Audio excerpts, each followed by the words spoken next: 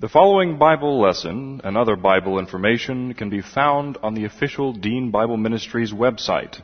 That's found at www.deanbible.org. That's www.deanbible.org. Dr. Dean is the pastor of West Houston Bible Church. And now, here's Dr. Dean with the Bible lesson. Good morning and welcome to our morning worship service at West Houston Bible Church. See, that's what happens. All those guys stand up there in the back against that window. And none of the sound crew could even see that I'd gotten in the pulpit yet. We've got a heck of a reverb going here. The pre-trib rapture study group meeting is going to be in Dallas beginning 8 o'clock Monday, December the 4th, right? 4th. And and a number of you I know are planning to go. And I've had a request from 2 or 3 people about roommates. So I got a call from one pastor yesterday.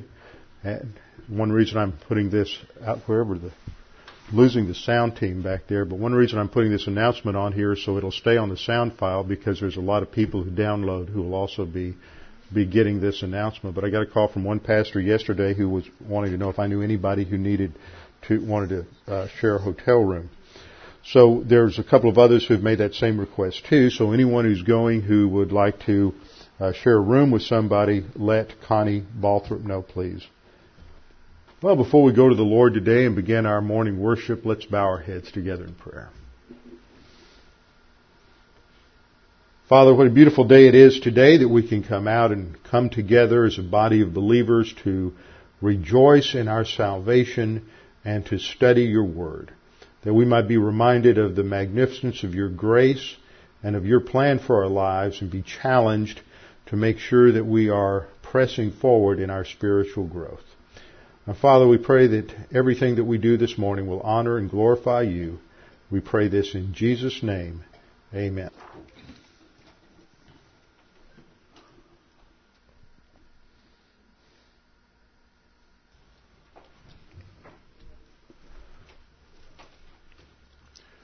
This is the record that God has given to us, eternal life, and this life is in His Son.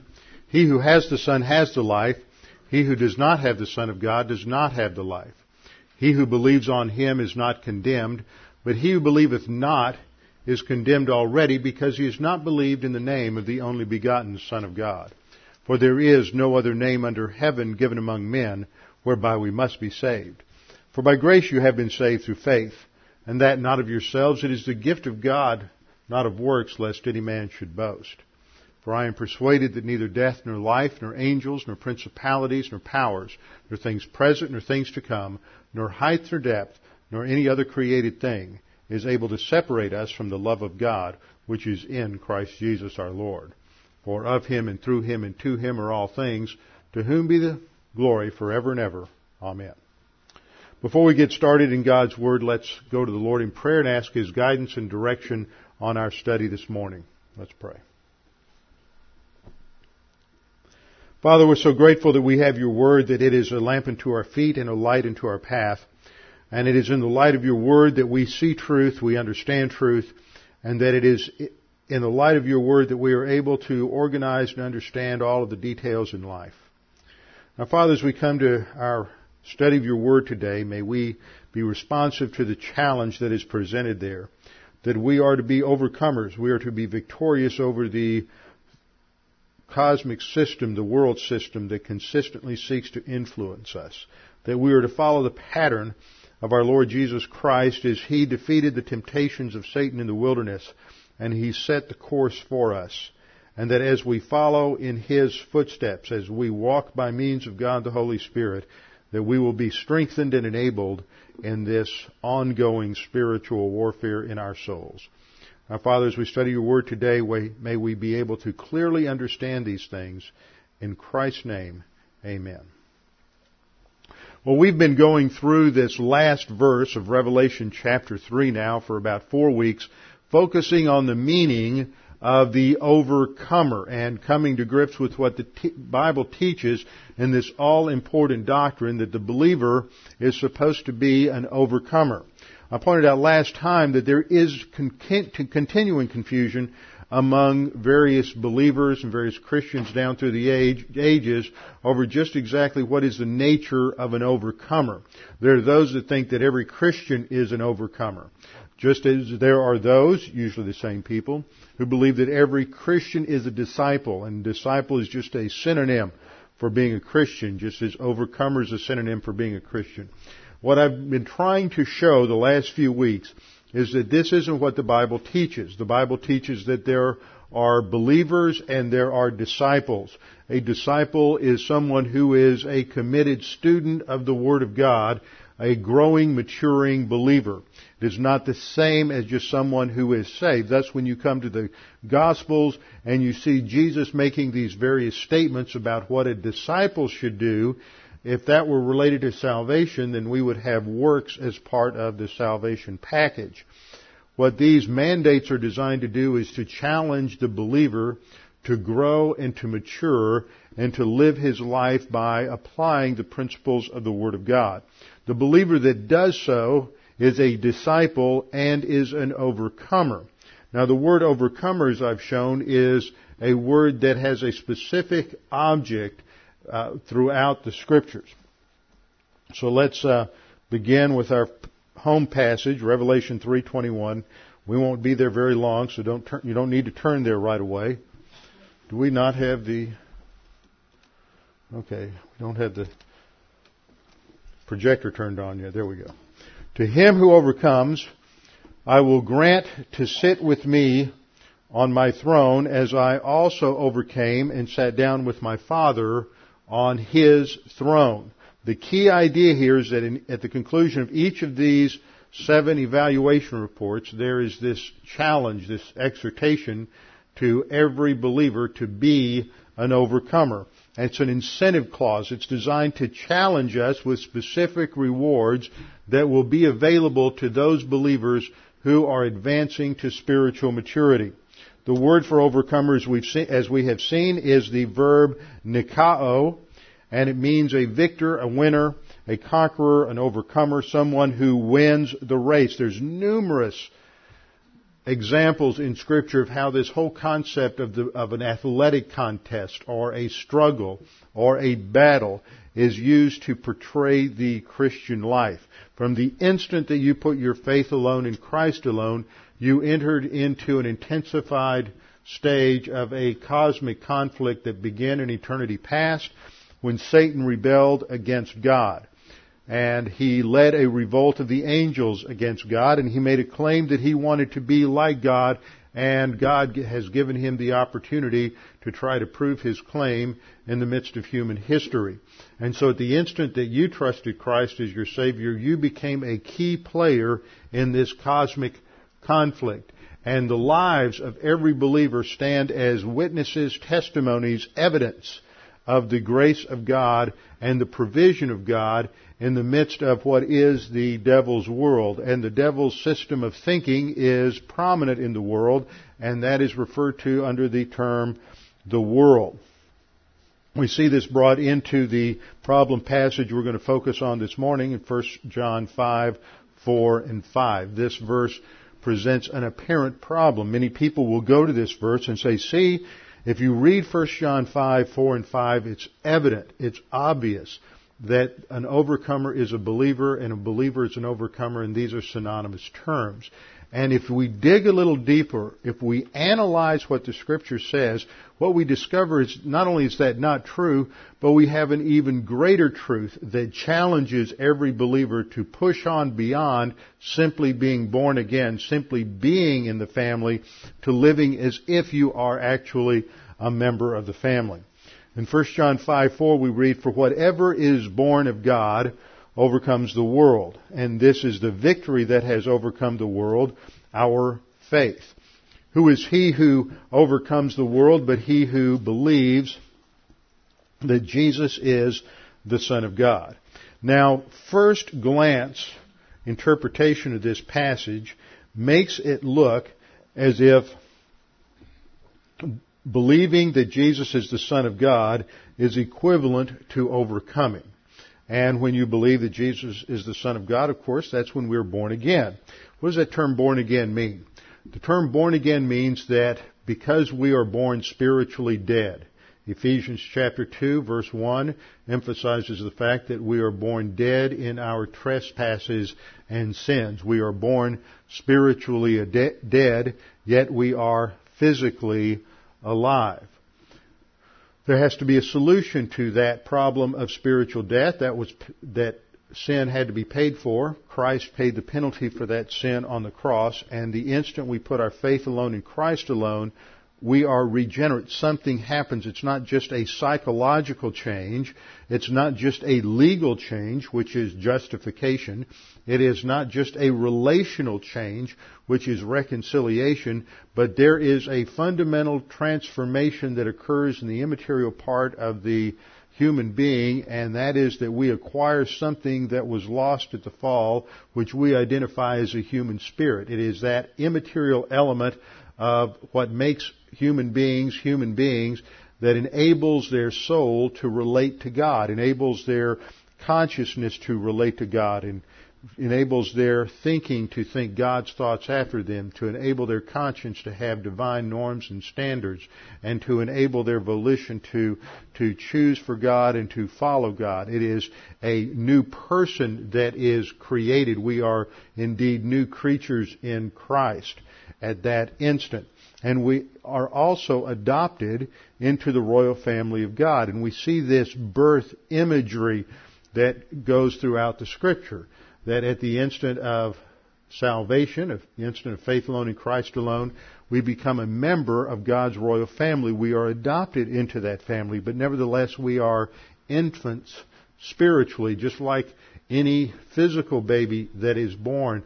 We're fairly helpless. We don't know a whole lot. We can't fend for ourselves. We can't feed ourselves. We don't have much muscle control. We don't have much muscular control. We know very little, and we have to grow. We have to take in nourishment, and it takes time, and it takes nutrition, and it takes a number of different things in order to produce that physical growth.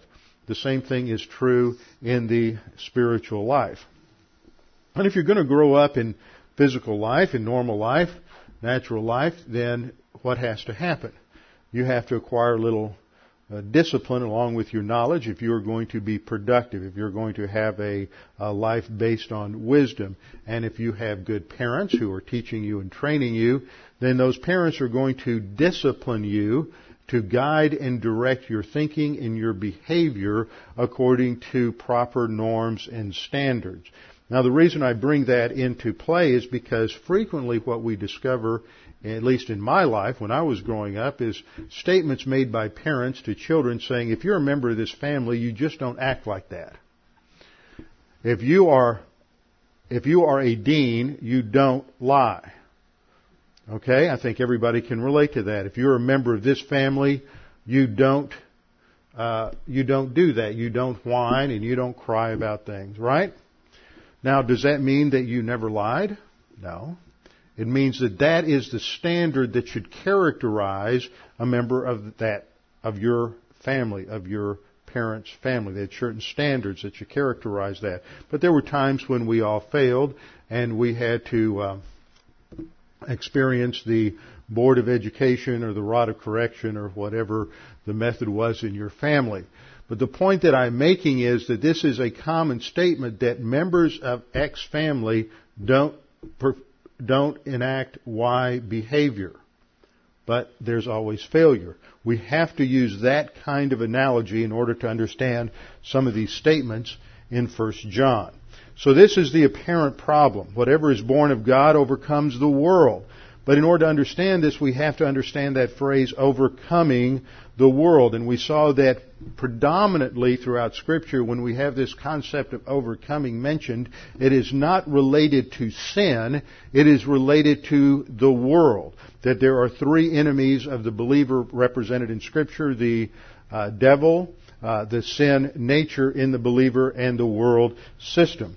The Lord Jesus Christ uses this same phrase in John 16:33, which we have looked at the last few weeks, that he says that before he goes to the cross, between his celebration of the Lord's Supper, which we just celebrated, and his going to the cross, he said, I have overcome the world, a perfect tense construction. Now, in this particular instance, grammar is very important because it shows us that before he went to the cross, before he paid the penalty for sin, before the issue was sin, he had already defeated, he had already had victory over, he had already conquered the cosmic system, he had already conquered the world, he had overcome the world. It was completed before he went to the cross. That tells us that overcoming whatever it's related to is not related to the sin/salvation justification issue. It's related to the spiritual life issue. Very important to understand that. It's related to the world. And we've seen our little diagram where every believer has a problem. Every family has a problem. Every human being has a problem. We're all born with this nasty sin nature that is oriented to opposition to God. And that sin nature is often tempted by the devil, who is our other enemy. And the devil utilizes a system of thinking, actually many systems of thinking, that are identified in the Scripture as a world system, the system of worldliness, which I also refer to as the cosmic system. That's cosmic with a K, following the Greek. We looked at this definition. I want to run by you one more time just to try to get it to sink in so that we can remember what worldliness is.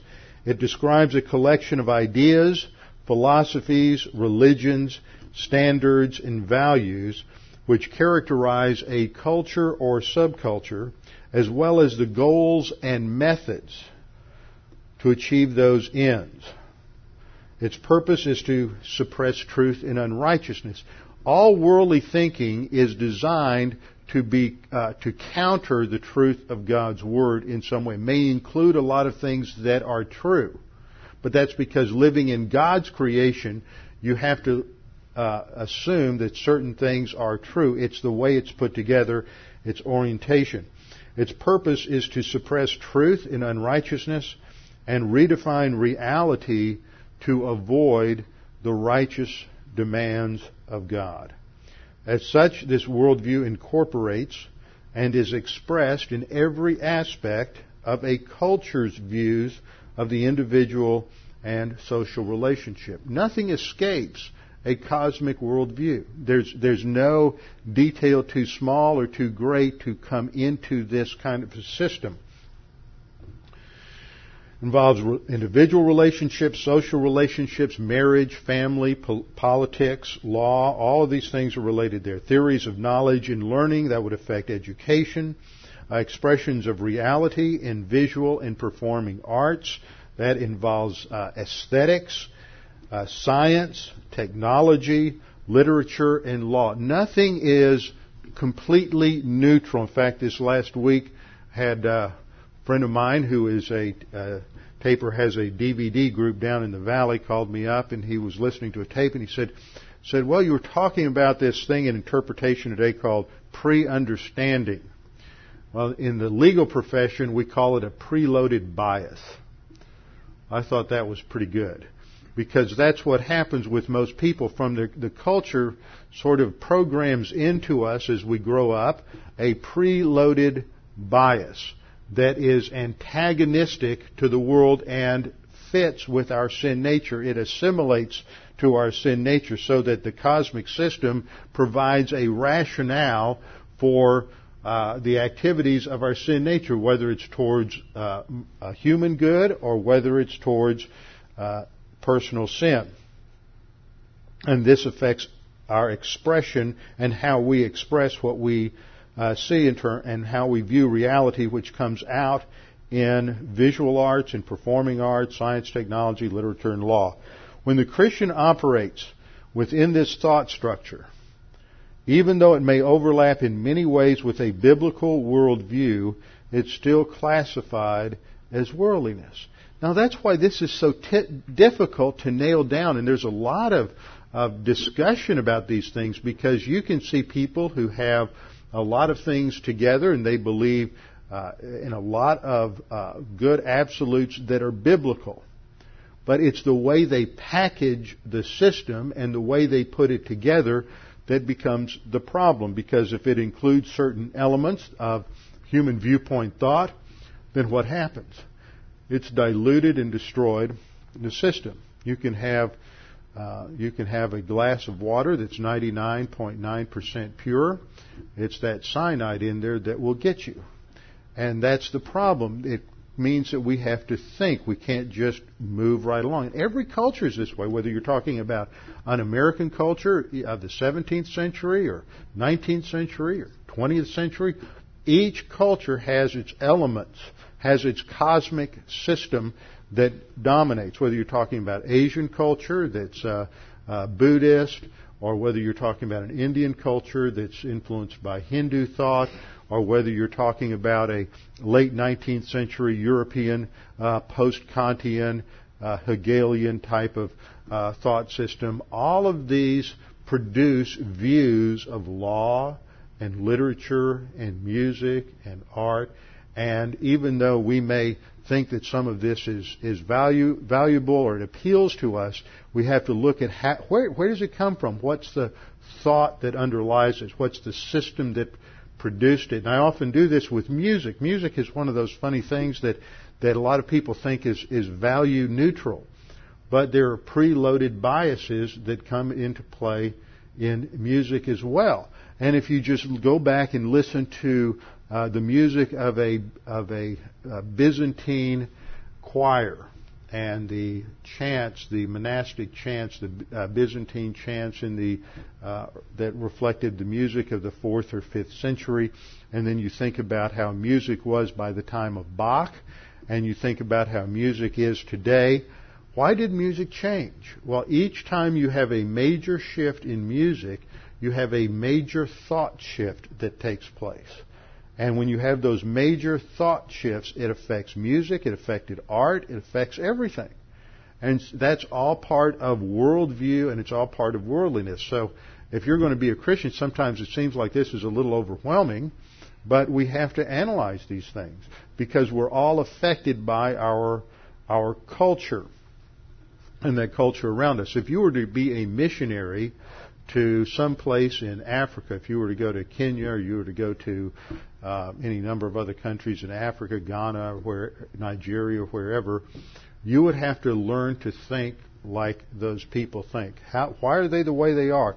What do they mean by certain terms within their language system? If you were to be a missionary to Muslims in Tehran, you would have to learn how they think, because their religious system is the world system in which they operate. And so we have to communicate to them within that particular context. Well, just as somebody in an Indian culture or an Asian culture is influenced by their religions and the cultural ideals and values and art that's all been influenced by their religious systems and philosophies, so too have Americans been influenced. And we grew up in that cultural pool.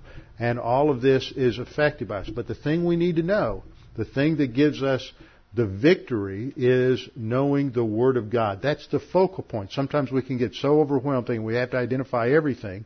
Well, we have to identify some things, but the most important thing we have to know is the Word of God. That's why the very first thing Jesus references when he was tempted in the wilderness is from Deuteronomy chapter 8, that man shall not live by bread alone, but by every word that proceeds out of the mouth of God. Bible study and learning the Word of God isn't really optional in the Christian life. It's not something that's just there. It is designed to teach us how to think within the culture of divine viewpoint, which is going to be counter to the culture of human viewpoint. So as we continued our study, we saw that worldliness was the thought of the creature Lucifer in rebellion against God, indicating by arrogance toward God and the promotion of self, as well as antagonism and hostility toward God, His plan, His thinking, and divine revelation. Now that's all by way of review. Let's look at this issue in 1 John chapter 5. We looked at Jesus Christ, how He overcame the world, and now we have to understand how we overcome the world. Now as we look at 1 John 5:4, we read, "For whatever is born of God overcomes the world." This phrase, born of God, is a perfect tense participle in the Greek indicating completed action. It's a noun. It's used as a noun to refer to the believer. And so we could translate that, or paraphrase it rather, as for whoever is a believer overcomes the world. Now, at faith alone in Christ alone, what happened there? That's when you realize the payment of the sin penalty at the cross. That's where sin was dealt with, was at the cross. But here we're dealing with something subsequent to that. Whatever is born of God overcomes the world, and this is the victory that has overcome the world, our faith. Now, first glance interpretation of this verse would indicate that the word faith there suggested belief in Christ. But the word faith often indicates not faith in Christ, but that body of belief that we have, that body of doctrine that we have. So what is it that overcomes the world? Not faith in Christ, that's what got us saved, but it is that body of belief in the Scriptures, that body of doctrine that we have in our soul, that when we apply that to the issues of life, as Jesus did in the wilderness, then we overcome the world. The emphasis here is on the post-salvation life of the believer. Now, this phrase, it's very important to understand this because it is confusing for people. In 1 John, we have this phrase, whoever is born of God, or the one who is born of God, the one who is born of Him, is used in 3 other passages. And at first glance it would indicate that what is being said about the person born of God is somewhat characteristic of being a believer. And I want to show you why that won't work. Here are the 3 other passages that are crucial. 1 John 2:29 says, "If you know that He is righteous," referring to the Lord Jesus Christ, says, "you know that everyone who practices righteousness is born of Him." 1 John 3:9 says, "Whoever has been born of God does not sin." What in the world does that mean? Every believer hits that and goes, wait a minute, I'm saved, but I still sin. Am I not saved? What's going on here? What is John saying? Whoever has been born of God does not sin, for his seed remains in him, and he cannot sin because he has been born of God. And then 1 John 4:7 states, "Beloved, let us love one another, for love is of God, and everyone who loves is born of God and knows God." Now what we have here is 3 different verses, a 4th verse if we add in our 1 John 5:4 verse. We have 4 verses that indicate a characteristic about somebody who is born again. The temptation is to say that if you're born again, this is what you do. If you're not doing this, then you're not born again. So we try to apply that reverse logic to the passage. That if you're not overcoming the world, then you weren't born again. If you're not practicing righteousness, then you weren't born again. If you sin, then you weren't born again. If you don't love God or don't know God, or you don't love one another, then you weren't born again. Now that's fallacious reasoning, because you can go from one direction to the other, but you can't go back. So what all these passages are basically saying is God is saying, look, if you're in my family, you don't act like this. Doesn't mean that you can't act like this. It's that you're not supposed to act like this. We really have only 2 options for interpreting these passages. Option A is that what these passages are saying is that genuine born-again believers practice righteousness, they don't sin, and they love one another. Or the other option is that what this is saying is that only born-again believers can practice righteousness, not sin, and love their brothers. But not all who are born again will necessarily practice righteousness, avoid sin, and love their brothers. Do you see the difference? Let me go over it again. The first option, which is what most people think this is saying, is that genuine born-again believers practice righteousness, don't sin, and love one another. Option 2 is that only born-again believers can practice righteousness, not sin, and love one another. But there are many who are born again who won't do that. That's the difference. Okay? Let's try to clarify this some more. I still see a few confused looks. First glance readers think that what these verses say is that born-again believers always practice righteousness. Well, there's a translation problem there we'll get to in a minute. It's actually doing righteousness as opposed to practicing. There's an important difference there. First glance readers think that it says that born-again believers don't sin. Now, I'm not going to ask for a show of hands, but I bet there's not one person in here that hasn't committed a sin this morning. And nearly everybody in here thinks you're a believer. Now, let's push this logic to its conclusion. If this passage is saying what it seems to say on the surface, then nobody in here is a believer because you sinned. Well, obviously that's not true. So this must be saying something other than what it appears to say at first glance.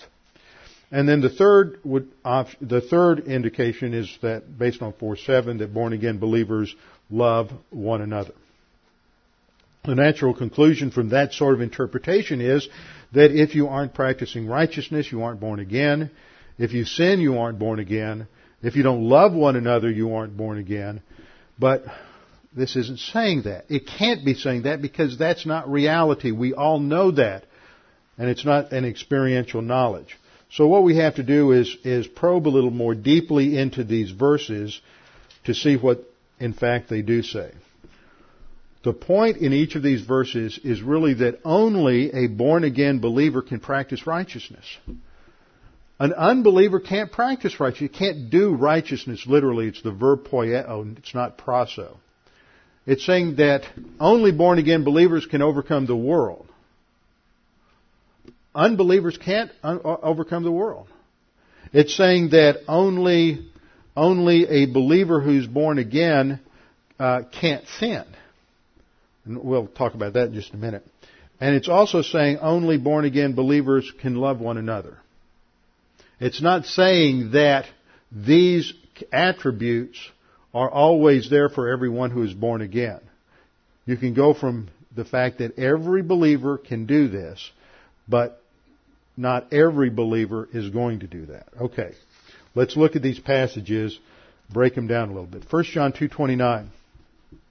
If you know that He is righteous, that is, we know that God's attribute is righteousness. He's our Father, so therefore, as a child, we should imitate our Father. John says, you know that everyone who practices righteousness is born of Him. Actually, the translation there is misleading. It is the verb poieo, a present active participle, meaning, and poieo is a broad verb like the English word to do. It can mean to produce, to do, to act, to make or manufacture something, to create. Sometimes it's used for God creating. It means to cause, to bring about, to accomplish, to perform. It can, in some cases, imply practice. But the stronger word for practice in the Greek is proso. And practice means to perform an activity or skill regularly or habitually. Now, there's a lot of difference between saying that everyone who does righteousness is born of Him and everyone who practices righteousness is born of Him. So, we have to make sure we have a correct translation there. But the idea is that if you see somebody and there's righteousness there, then since only a believer can perform righteousness, then they must be a believer. But the reverse is not necessarily implied. That if you see someone and there's no righteousness there, that means they're not saved. You can't go in that direction. You can only go in the other direction. 1 John 2:29 says that no one can do genuine righteousness without having been born again. That's just all it's saying. Is no one can perform genuine righteousness unless they're born again. Unbelievers just can't do it. All their works of righteousness are its filthy rags. Okay, let's look at 1 John 3:9. This is the one everybody has trouble with. Whoever has been born of God does not sin. Wait a minute. I sinned this morning. Okay, let's look at this. The explanation is, for his seed remains in him, and he cannot sin. So not only is it saying that whoever is born again doesn't sin, it's saying he can't sin because he's been born of God. This is saying the same thing that Paul says in Galatians 5:16. It's talking, when we read, for his sin remains in him, his sin abides in him, it's the Greek verb meno, it's that idea of fellowship. It's the same thing that's expressed in Galatians 5:16, where Paul said, walk by means of the Spirit, and it would be impossible for you to fulfill the lust of the flesh. Now wait a minute. If I'm walking by the Spirit and I can't sin, how do I ever sin? See, Paul is saying if you're walking by the Spirit, it's impossible for you to sin. That's not any different from what John's saying when a person who's born again doesn't sin. He's saying that it's only people who are born again that can be in a temporal period where they don't sin. How does that happen? Well, according to Galatians 5:16, it happens when you're walking by the Spirit. And the best illustration I can come up for this is driving a car uphill and you don't have any brakes and you only have drive and neutral.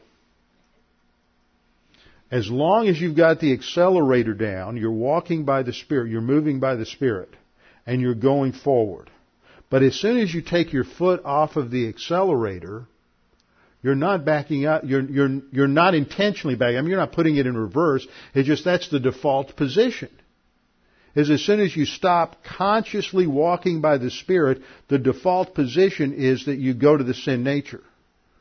You don't necessarily make a choice your choice isn't, okay, I'm going to let the sin nature control now. Your choice is, I'm not going to depend on the Holy Spirit. And as soon as you stop depending on the Holy Spirit, then the default position is to go to the sin nature, and then you will sin. And so as long as you have your spiritual gas pedal down, walking by the Spirit or driving by the Spirit to make the metaphor consistent, then you can't go in reverse. But as soon as you stop that moment by moment dependence and walking, then you immediately go into reverse, default position, go to the sin nature, you're out of fellowship and you start sinning. But when you're acting like a child of God, walking by the Spirit, acting like you're a member of the royal family, you don't sin. Because you're in fellowship, you're depending upon the Holy Spirit, and it's impossible for you to sin. But as soon as you stop that, then you go in reverse and we start sinning again. That's why the emphasis is on walking by means of the Spirit. This isn't a form of perfectionism. This is simply stating that when you're in right relationship to God, abiding in Him, walking by the Spirit, you're not going to sin. But if you do, what happens?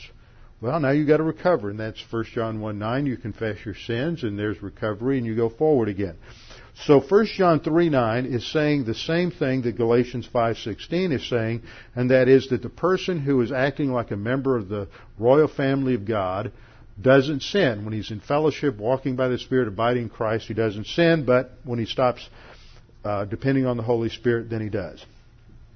1 John 4:7, Beloved, let us love one another, for love is from God. That's the command. And everyone who loves is born of God and knows God. Okay, let's just make one observation. If this passage is saying that everyone who's truly regenerate loves one another, then why is he addressing regenerate believers with the command to love one another? Oh, I know that. It's too early in the morning for that kind of logic. Let me say that again. If this verse means that everyone who's regenerated always loves one another, then why is he even telling believers to love one another if they're automatically going to do it?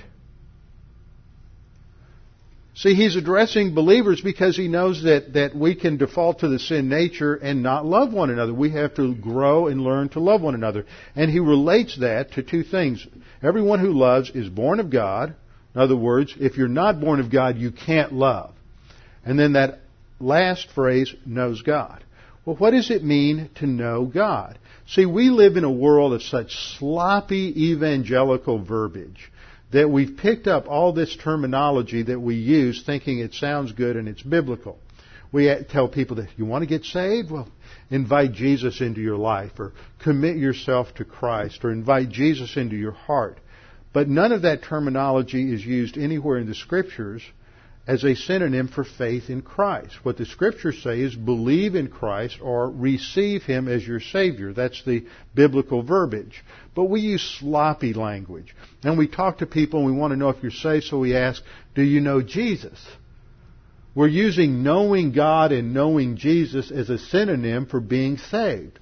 But the Bible does not use knowing God and knowing Jesus as a synonym for salvation. It is reflective of have you grown to a mature knowledge of God after salvation.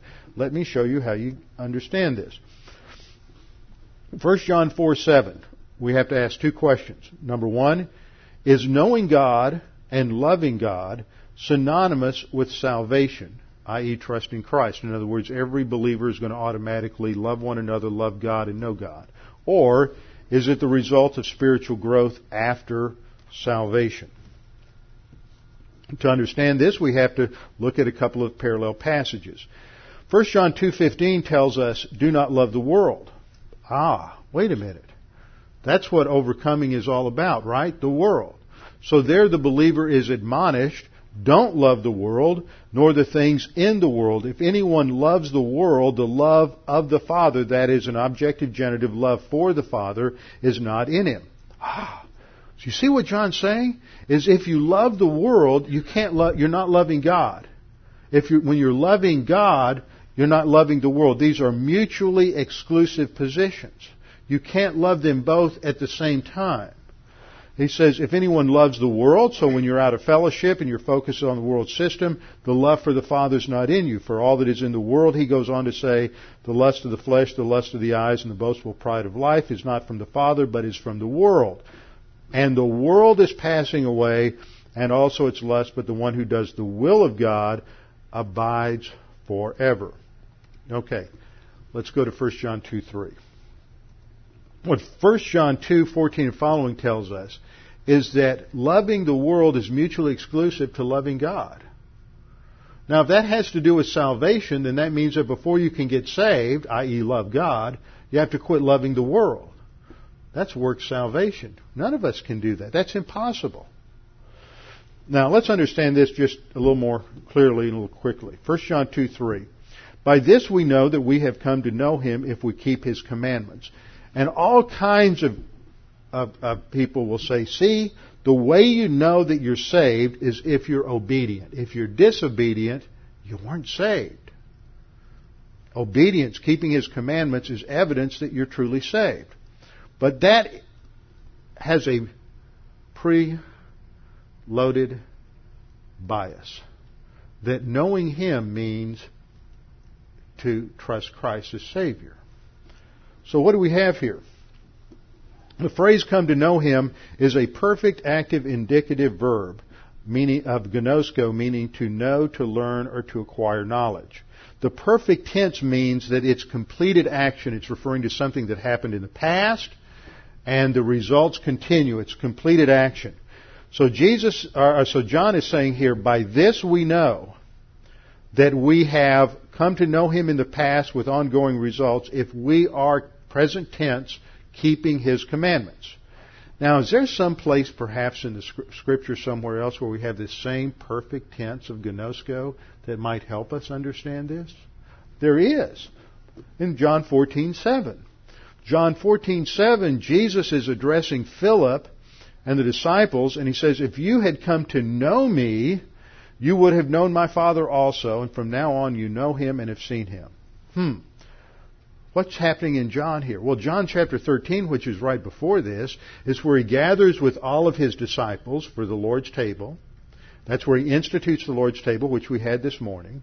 And he says to all of these disciples, to all 12 that are there, including Judas, he says, you are all clean, katharizo, a noun, the verb, it uses the noun there, indicating they're all saved. Except one of you. Which one was that? That was Judas. And so then he tells Judas to leave. So 12 minus 1 leaves 11. Now, are those 11 all clean?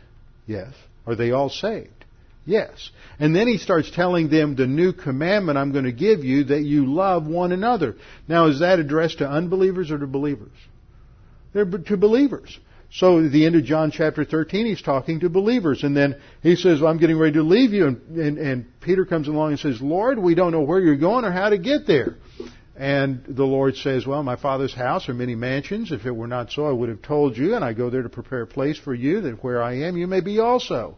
And then they continue in this discussion, and Jesus, still addressing them in verse 7, says, if you had come to know me. Now, are they saved? Yeah, we've already established that. He's telling born-again believers that they don't know Him. 11 born-again disciples who've been with Him almost day in and day out for 3 years. And He says, you don't know me. You're saved, you're going to heaven, but you don't know me yet. In other words, hasn't been enough post-salvation growth to fit the category of really knowing who Jesus is. And so then Philip says, well, Lord, show us. And Jesus says to Philip in verse 9, have I been with you so long, and yet you have not come to know me, Philip? Is he saying Philip's not saved? No. He's saying Philip hasn't grown any after salvation. And he uses that same perfect active indicative verb. So what's the point? The point is that in 1 John chapter 2, verse 3, when John says that if you've come to, this is how you know you've come to know Him if you keep His commandments. Coming to know Him is spiritual growth after salvation. And how do you know that you've reached spiritual maturity? You're obedient. Is that a new concept? No. In Deuteronomy, all through Deuteronomy, God says to the Jews, if you love me, you'll keep my commandments. But you have to grow to love somebody. It's not instantaneous. Jesus does the same thing in the upper room discourse, John 13, John 14, and following. He says, if you love me, you'll keep my commandments. So loving God and knowing Him are the result of growth, because you're living by the Word of God day in and day out. Man shall not live by bread alone, but by every word that proceeds from the mouth of God. And as a result of that, you grow to spiritual maturity. And as a result of that, you're loving one another and you're loving God. So, 1 John 2:4, the one who says, I have come to know Him, and does not keep His commandments is a liar, and the truth is not in him. He's not saying he's not saved. He's just saying you're claiming to be a mature believer, and you're not. You're still an arrogant baby believer. 1 John 2:5, but whoever keeps His word, in him the love for God, remember it's either love for God or love for the world, the love for God has truly been perfected. And that's the Greek verb teleao, meaning to be matured. So it is a maturation process. So what we're talking about here in terms of victory over the world is related to knowing God and to loving God, and all this has to do with reaching spiritual maturity, not getting saved. So when we go back to 1 John 5:4, John is saying whoever is born of God, and the hidden text there is whoever is born of God and living like it overcomes the world. And this is the victory that has overcome the world, our faith. That is the body of doctrine that we've learned from the Word of God, and we apply to the temptations related to the world. And verse 5, and who is the one who overcomes the world but he who believes that Jesus is the Son of God? You see, the one who doesn't believe Jesus is the Son of God can't overcome the world. Only the believer has the tools, has the power, has the Word of God and the Spirit of God to be able to overcome the world. The unbeliever can't. Does this mean that only those who overcome the world are true believers? It's not saying that. It's saying that only a believer can overcome the world, and the challenge from Revelation is that we all need to be overcomers. We need to learn to overcome the world. And the incentive is that we can sit on the throne with Jesus even as He overcame the world and sat on His Father's throne. The incentive is to rule and reign with the Lord Jesus Christ in His coming kingdom. And we'll come back and finish up with that. That's another fascinating study, and we'll do that next time with our heads bowed and our eyes closed. Father, we thank You that we have a free salvation, a salvation that is based on faith alone in Christ alone. It is a by grace through faith salvation, and that we don't have to do anything in order to be saved. We don't have to do anything to prove we're saved. Salvation is a totally free gift whereby You regenerate us at the time that we believe Jesus died on the cross for us. But there is a challenge that once we are born again, once we become members of Your family, that we learn who You are and what our family identity is and how we advance and grow and mature so that we can live consistently with our new identity as new creatures in Christ. Father, we pray that if there's anyone here this morning that's unsure of their eternal life or uncertain of their salvation, that they would take this opportunity to make that sure and certain. All you need to do is trust in Christ. It's a free gift. You've just been offered eternal salvation because Jesus Christ paid the price on the cross. And at the instant you trust in Him alone, you have eternal life which can never be taken from you. Father, we pray that You challenge us with the things we studied this morning. We pray this in Christ's name. Amen.